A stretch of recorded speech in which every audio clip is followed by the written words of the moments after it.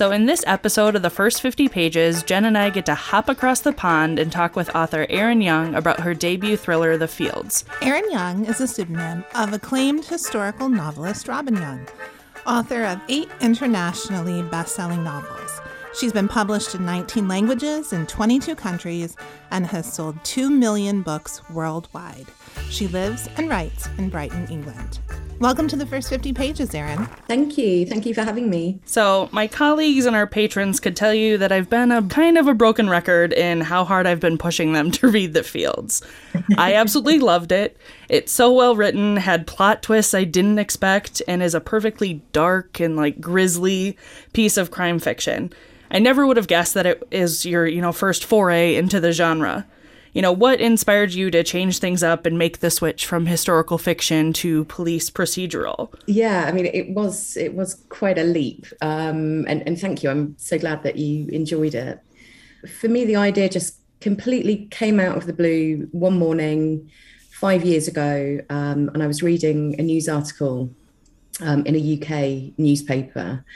And it wasn't talking about Iowa or even the US. It was talking about corn production specifically in Northern Europe and some of the really sort of unsettling kind of things that were happening around over farming and some of the dangers of big agriculture. And it was a really kind of weird and disturbing sort of article. And I just had this what if moment after I'd finished reading it and thought about it in terms of a potential police procedural sort of political thriller. And it was really just a kind of lightning bolt moment. I was still writing historical fiction at the time. I was halfway through what was my last historical novel then. So there was nothing I could sort of do about it, but it just the idea kind of stayed and stewed in my head. And I ended up speaking to my editor in the UK about it, and he really loved the idea.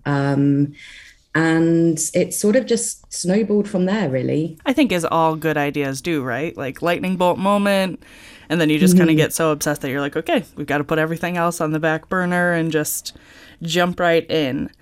So yeah. For those who might have somehow escaped me nudging them to read the book, do you mind sharing a bit on what it's about? We've kind of touched on it a little bit, but... Sure, yeah. So The Fields follows Riley Fisher, who is newly promoted as sergeant at the Blackhawk County Sheriff's Office. She's relatively young for the position. She's 35, but her grandfather was the former sheriff there. And of course, that sort of engenders a little bit of a sense, particularly among some of her male colleagues, that maybe she just got this role because of her grandfather's reputation. So she's sort of, as we open the novel, she's already dealing with some difficulties in this new role with some of her colleagues. And she's called to a body of a young woman that's just been found in nearby cornfields, not far from where she herself lives in Cedar Falls. And when she gets to the scene, what is already a horrific murder scene becomes somewhat more shocking for Riley when she discovers that the victim is somebody that she used to know from her childhood. In fact, one of her best friends at school, from quite a sort of dark and traumatic time in her childhood that she thought she'd really, managed to leave behind and run away from. But it turns out that no, and that's going to follow her and overshadow her through this novel. So you probably are aware that we are based in Iowa, right? So I grew up in Iowa. Although your story, your setting takes place on what we would refer to as the East Coast of Iowa. And Kelsey and I are on the West Coast. But, from the abandoned and rundown warehouses of downtown Waterloo to the old family farms off rural highways, we really are, as readers, transported to Blackhawk County, Iowa. And I guess that many of the listeners have traveled the same roads you mentioned and might be familiar with the farming struggles that your characters face. Your setting really is very atmospheric and well done. And One of the things I think you really, so it surprised me that you were from the UK, that you didn't, to my, what I've looked up, have any ties to Iowa before writing this story. But you really kind of get the, what kind of corn is to the state, right? Like it's economy, but you go from, there's this always sort of this ominous thing about cornfields, which the cover of your book really puts that home for folks. Yeah, I don't like to walk through cornfields myself. But, I also didn't grow up on a family farm. If you grow up in that, it's not quite as ominous to you. It's like, But then also, there's a scene where there's, teenagers that are kind of having a party out by the cornfields. So I think you do a great job in the setting of understanding kind of what that's all about. So I have to ask, what made you decide to set the story in Iowa?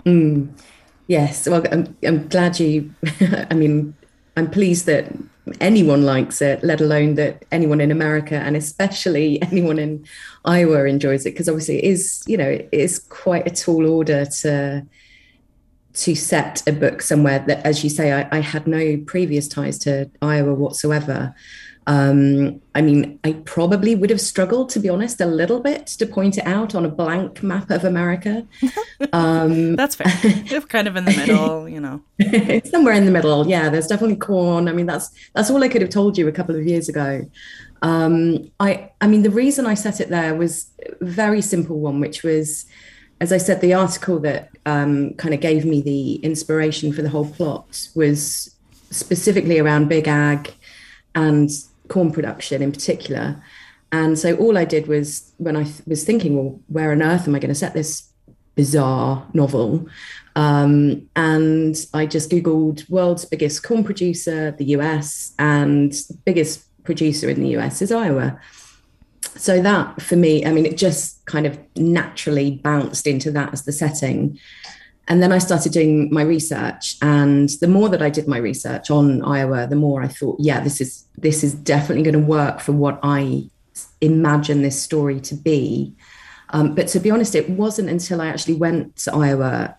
So I'd done a lot of the research. I've done quite a bit of the plotting. And then when my UK publishers gave me the green light and said, yeah, we'll support this. We'd like to publish this book.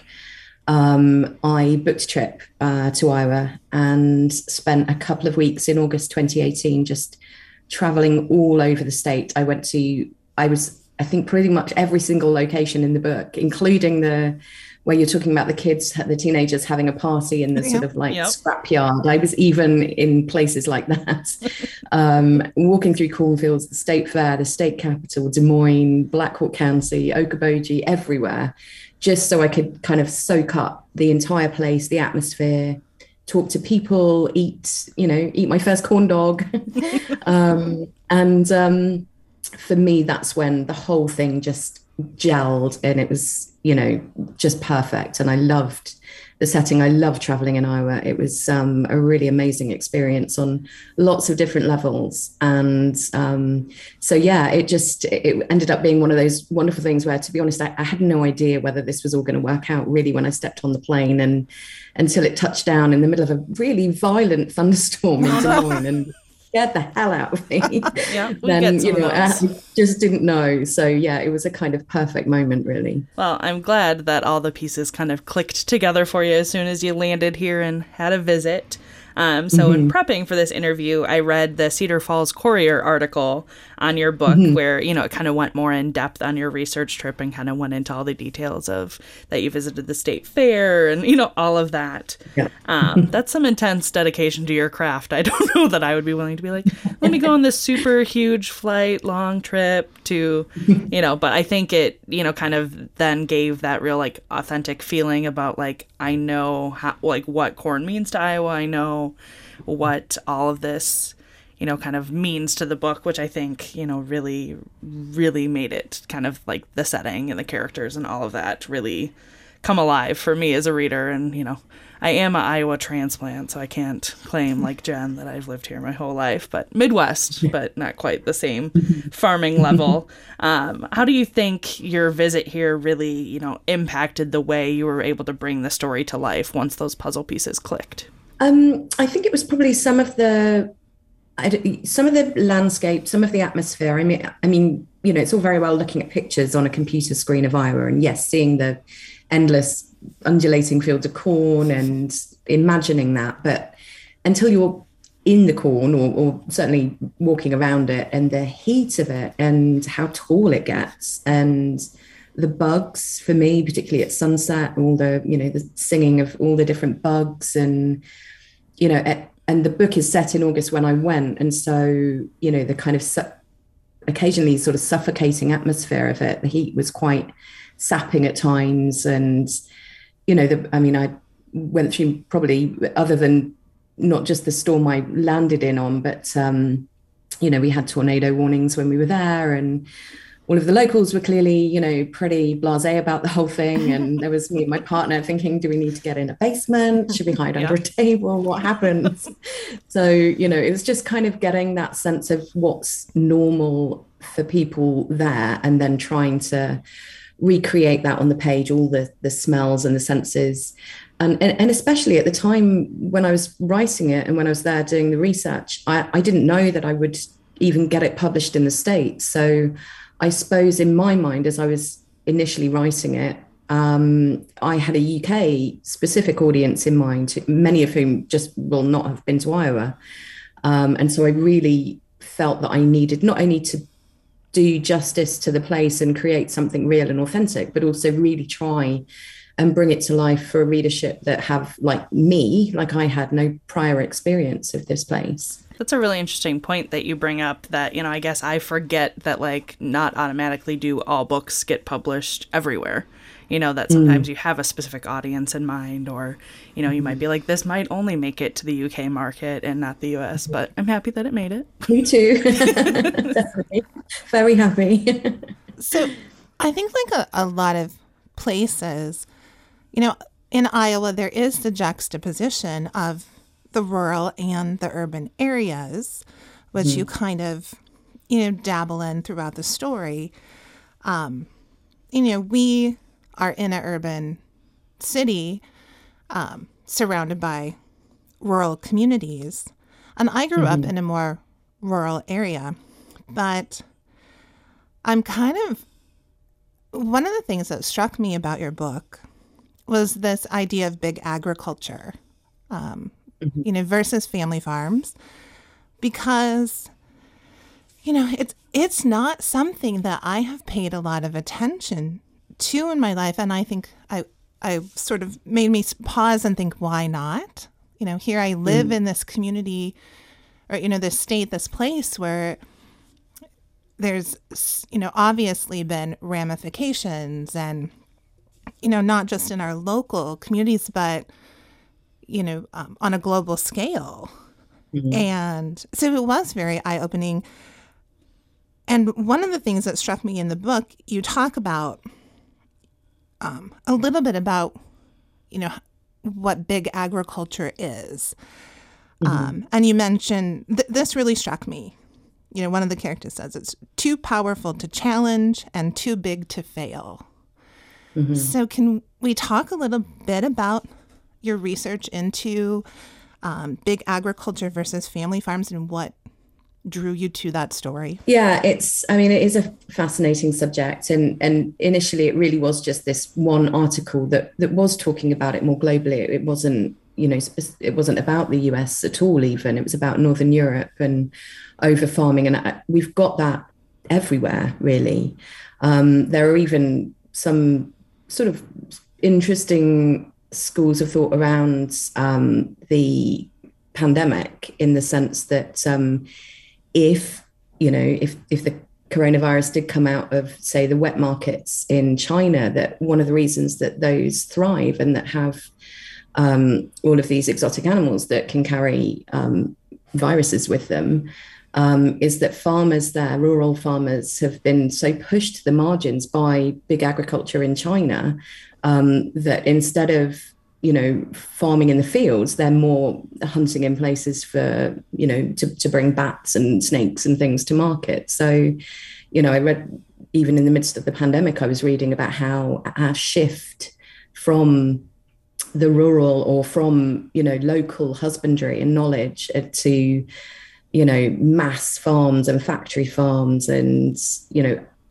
overworking the soil to a point where not only, use of pesticides and whatever, but, that the birds aren't coming to eat the bugs anymore, because there aren't any bugs, because the soil has been so leached of them. I've got a friend who spent quite a long time with another friend of hers in Lincolnshire in the UK, which is a very much a farming area here.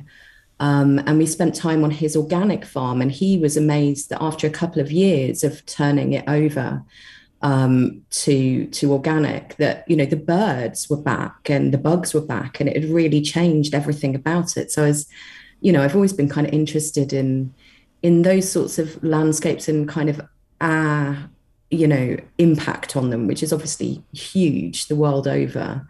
And, here in the UK, and I know particularly in the US, big agriculture does have all of the power really at its fingertips. And I was really struck at the State Fair at speaking to local farmers, and, meeting people who have their prize-winning pigs and, grow their own apples and make their own wine, at how much pride there was in that and in the land, but also how difficult that was for a lot of people when you don't necessarily get you certainly don't get the political clout that any of the big ag, big pharma, big tech, all of them, that they obviously get, and lobbyists, and, it's sort of like kind of trying to run a tidal wave or something, I guess, in a way.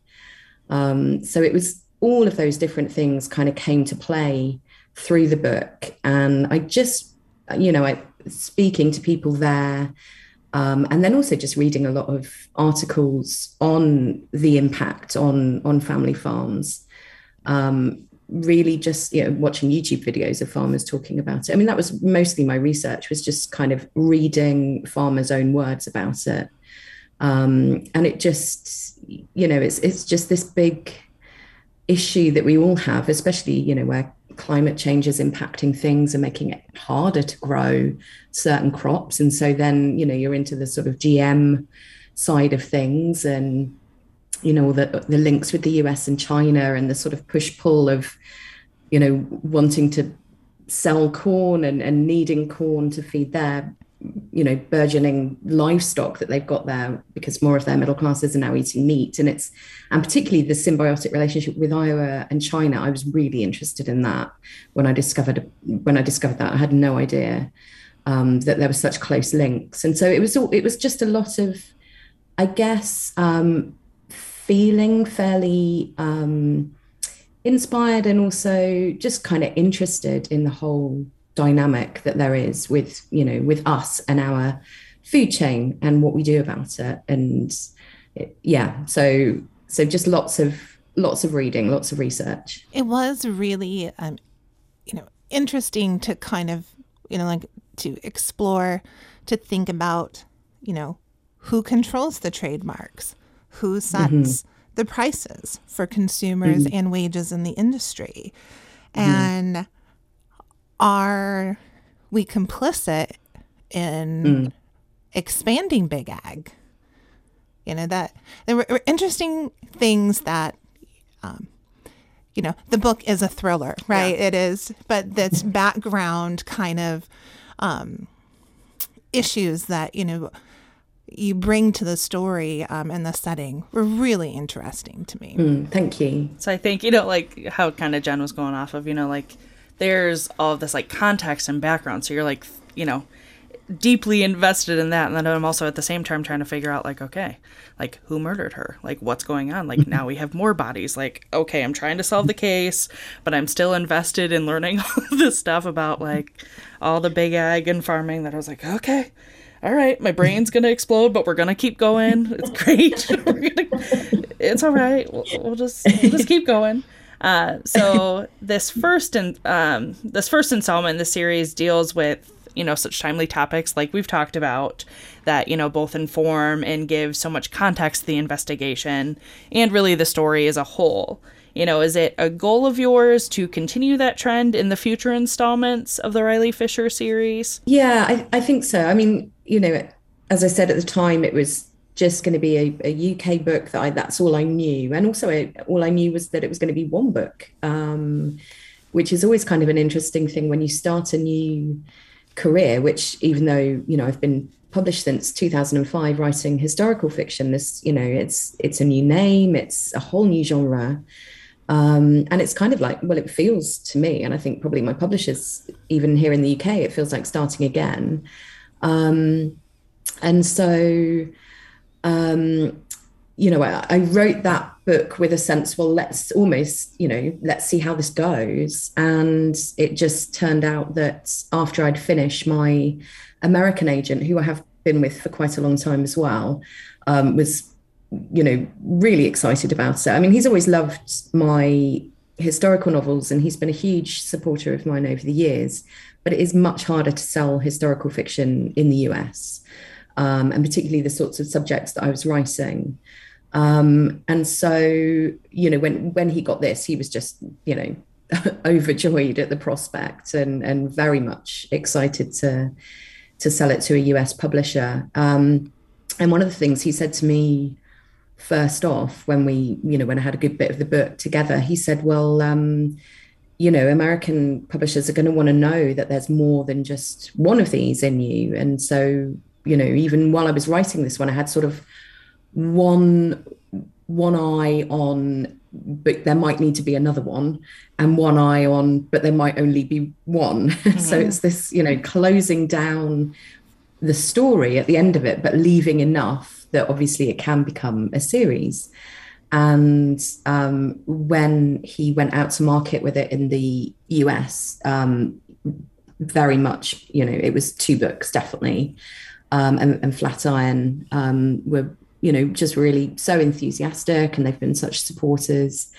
And so they very much saw it as a series. And so I had to kind of, you know, it's often a tall order really as a novelist, because you're never quite sure really where your career is going to go. I mean, to be honest with you, you're only as you know, good or, well, not good, but successful as your last book sale. So it's a very competitive industry.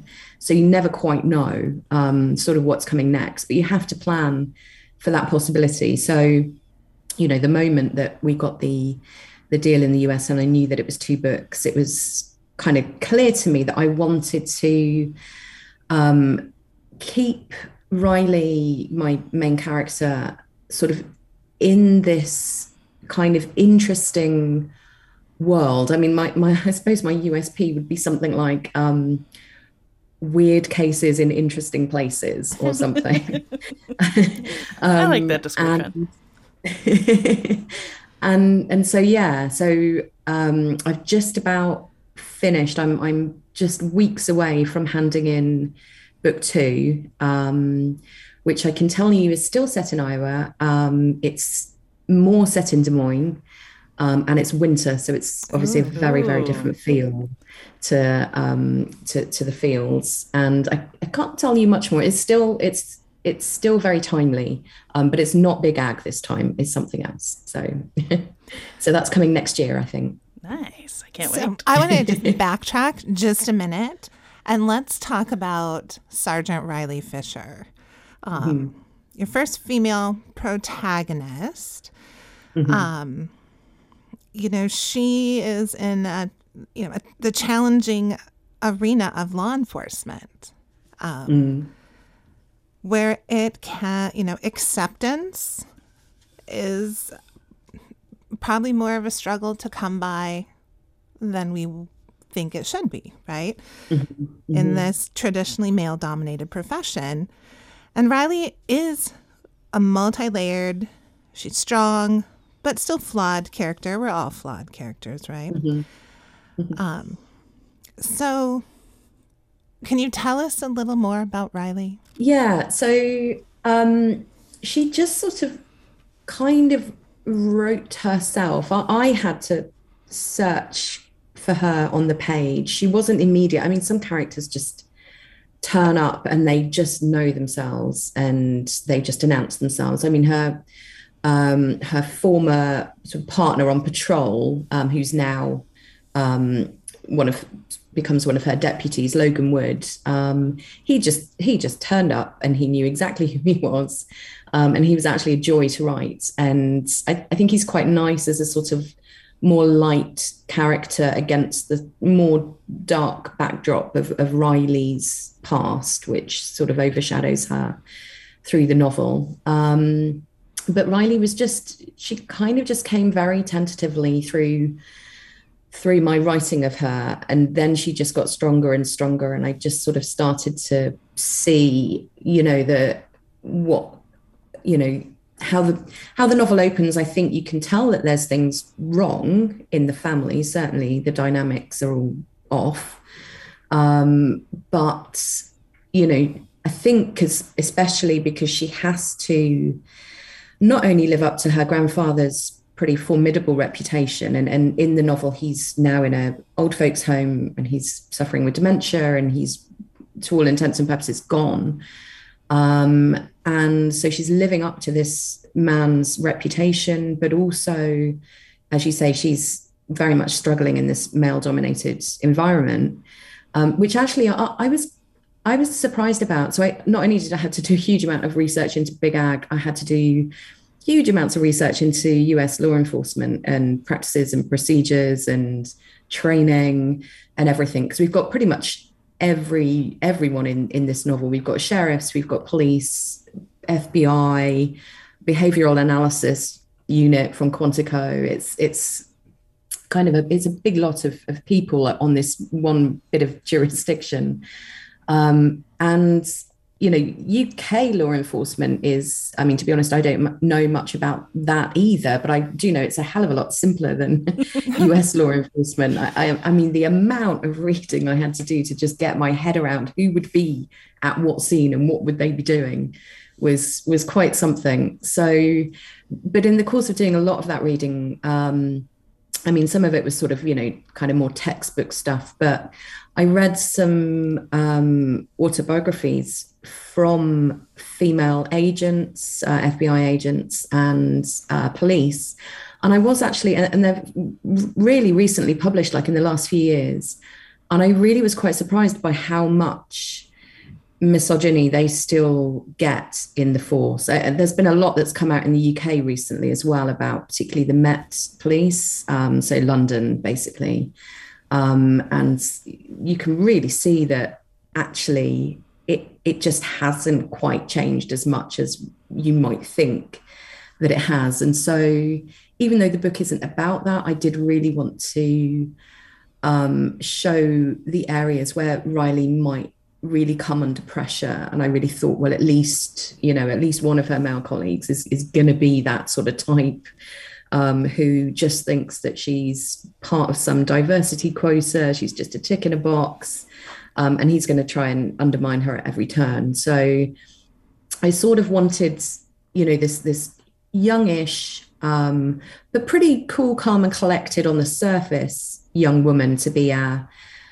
leading us through the story. But then I very much wanted to show whether all of the different cracks from her family, from her past, from the fact that the first victim is an old friend, and then also with the dynamics in the department. I just wanted to show all the many areas where, this kind of maybe what looks like a fairly pristine vase on the outside starts to crack over time. I don't read a lot of thrillers myself.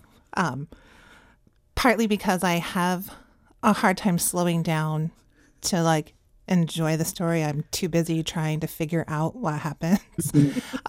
So it becomes more work for me sometimes to read a thriller. But from this book that was still very fast paced. I'm still flipping the pages, trying to get through. I did also listen to the audiobook version, which I found a bit more calming for me because the narrator does such a great job of pacing through the story that I couldn't read faster. Jen can't flip ahead. I couldn't read faster. I had to, stay at a pace, and that created the tension and the suspense for me. And that was really, it was great for me in reading this book. But going kind of back to Riley, this story did give me an appreciation for what law enforcement experiences and really the trauma that can come from that. Because you do not sanitize some of the grisly scenes that they encounter. And, it also really made me think about, this idea of murder versus monstrosity.